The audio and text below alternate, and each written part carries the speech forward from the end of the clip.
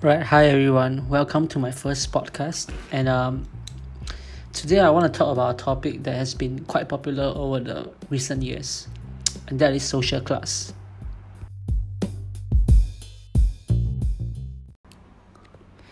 If you know what I'm talking about, then you should know about the video that was published by CNA's called Regardless of Class.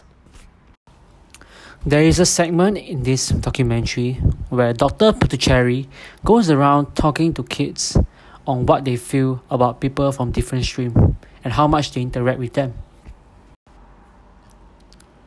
And the most, I would say, controversial part of this segment is when he got about like 6 kids from the age of 15 to 17 to sit down in a circle where he asked them very sensitive question, I guess.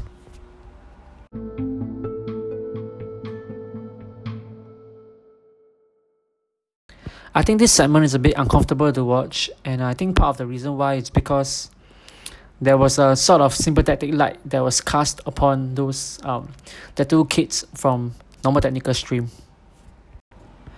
and the kids from the IP stream was portrayed as a more snobbish individuals. You know what I mean?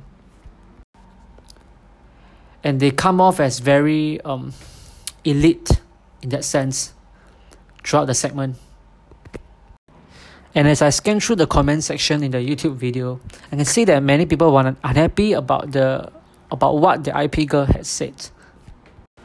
Okay, so Dr. Puducherry asked them a question. And the question was, if we put all of you in the same class, do you think that will work out? One of the students from the IP stream, I think he said that he was very slow and he needed help, and he's scared that the IP student wouldn't teach them. So this is the part where it angers a lot of people. The IP Indian girl tried to voice her opinion. She said, and I quote, "Personally, I feel that a mixed class suggestion may not be very viable in terms of closing the gap. It might even increase the gap if these students feel like they can't cope, so they just give up completely."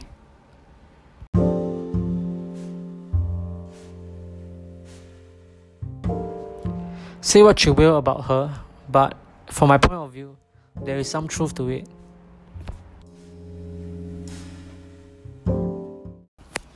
Rice Media wrote an article, and the article is called "Regardless of Class Seemed Too Perfect." So we dug deeper. And she said it, she put it very nicely. It reinforces everything that anyone has been following the inequality narrative knows by heart. Students from the IP streams are considered elitists, while people who are high SES cannot empathize with people who are low SES, and hence the privileged are assholes. That's the general consensus, right? Is that it? After reading through the article, I realized that maybe the documentary, Regardless of Class, isn't an accurate representation of what is out there in the real world. And as Rice Media has pointed out that the entire documentary, the interviews have not addressed any issue that we are currently facing. I think furthermore, there are more important questions that we gotta ask. Like for example, are kids from the affluent family more driven, and are they more capable of achieving better grades as compared to kids that are from a let's say lower socio-economic class and are from a neighborhood school? I think first we got to ask, what is socio-economic class? I think we have thrown around that word quite often, but do we really know what that means? Okay, sorry, what I meant was socio-economic status. I think some of the few things that can be used to examine or to evaluate someone's socio-economic status would be the income, education level, or the type of occupation. There was a study conducted by a researcher from NUS and another researcher from Singapore Children's Society not too long ago. The study actually revealed that kids from a more high-income family tend to end up in IP, which is known as Integrated Program in Singapore. The The study was conducted on about 200 students, which was divided into different groups based on the type of primary school they were in.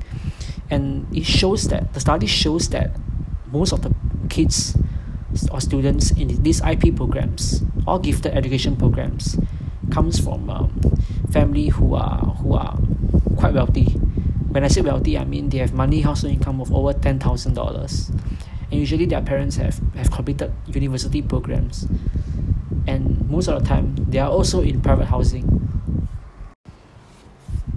And if you think about it, if your family is richer, does it mean you have better access to resources that were not available for students that are not as rich?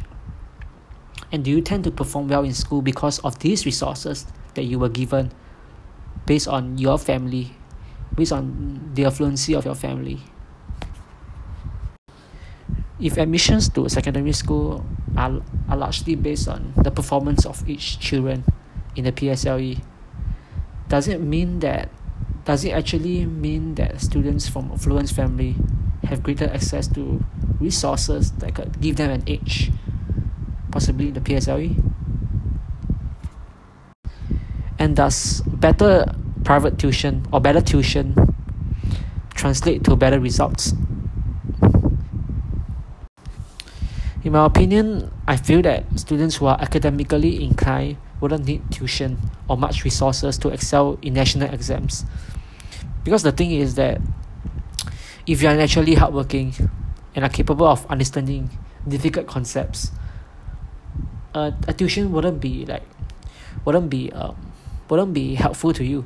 I mean it will be helpful to you, but in a way it's just a little confidence for the parents. The parents are doing it for themselves, not for you, I think. I don't see the point of giving tuition to students who are ahead of the pack. And giving tuitions to students that are weaker makes more sense to me. Students that are weaker in their studies needed that tuition for the extra boost. Does it make sense to you? The documentary could have been so much more helpful to the general public if they answered questions like this, and not go around asking people what they think of this, what they think of that, because it doesn't really help our society as a whole. I mean, yeah, sure, it help us sympathize, help us understand what the people from the other side are thinking. But if that's all it does, right, then what's the point of this documentary?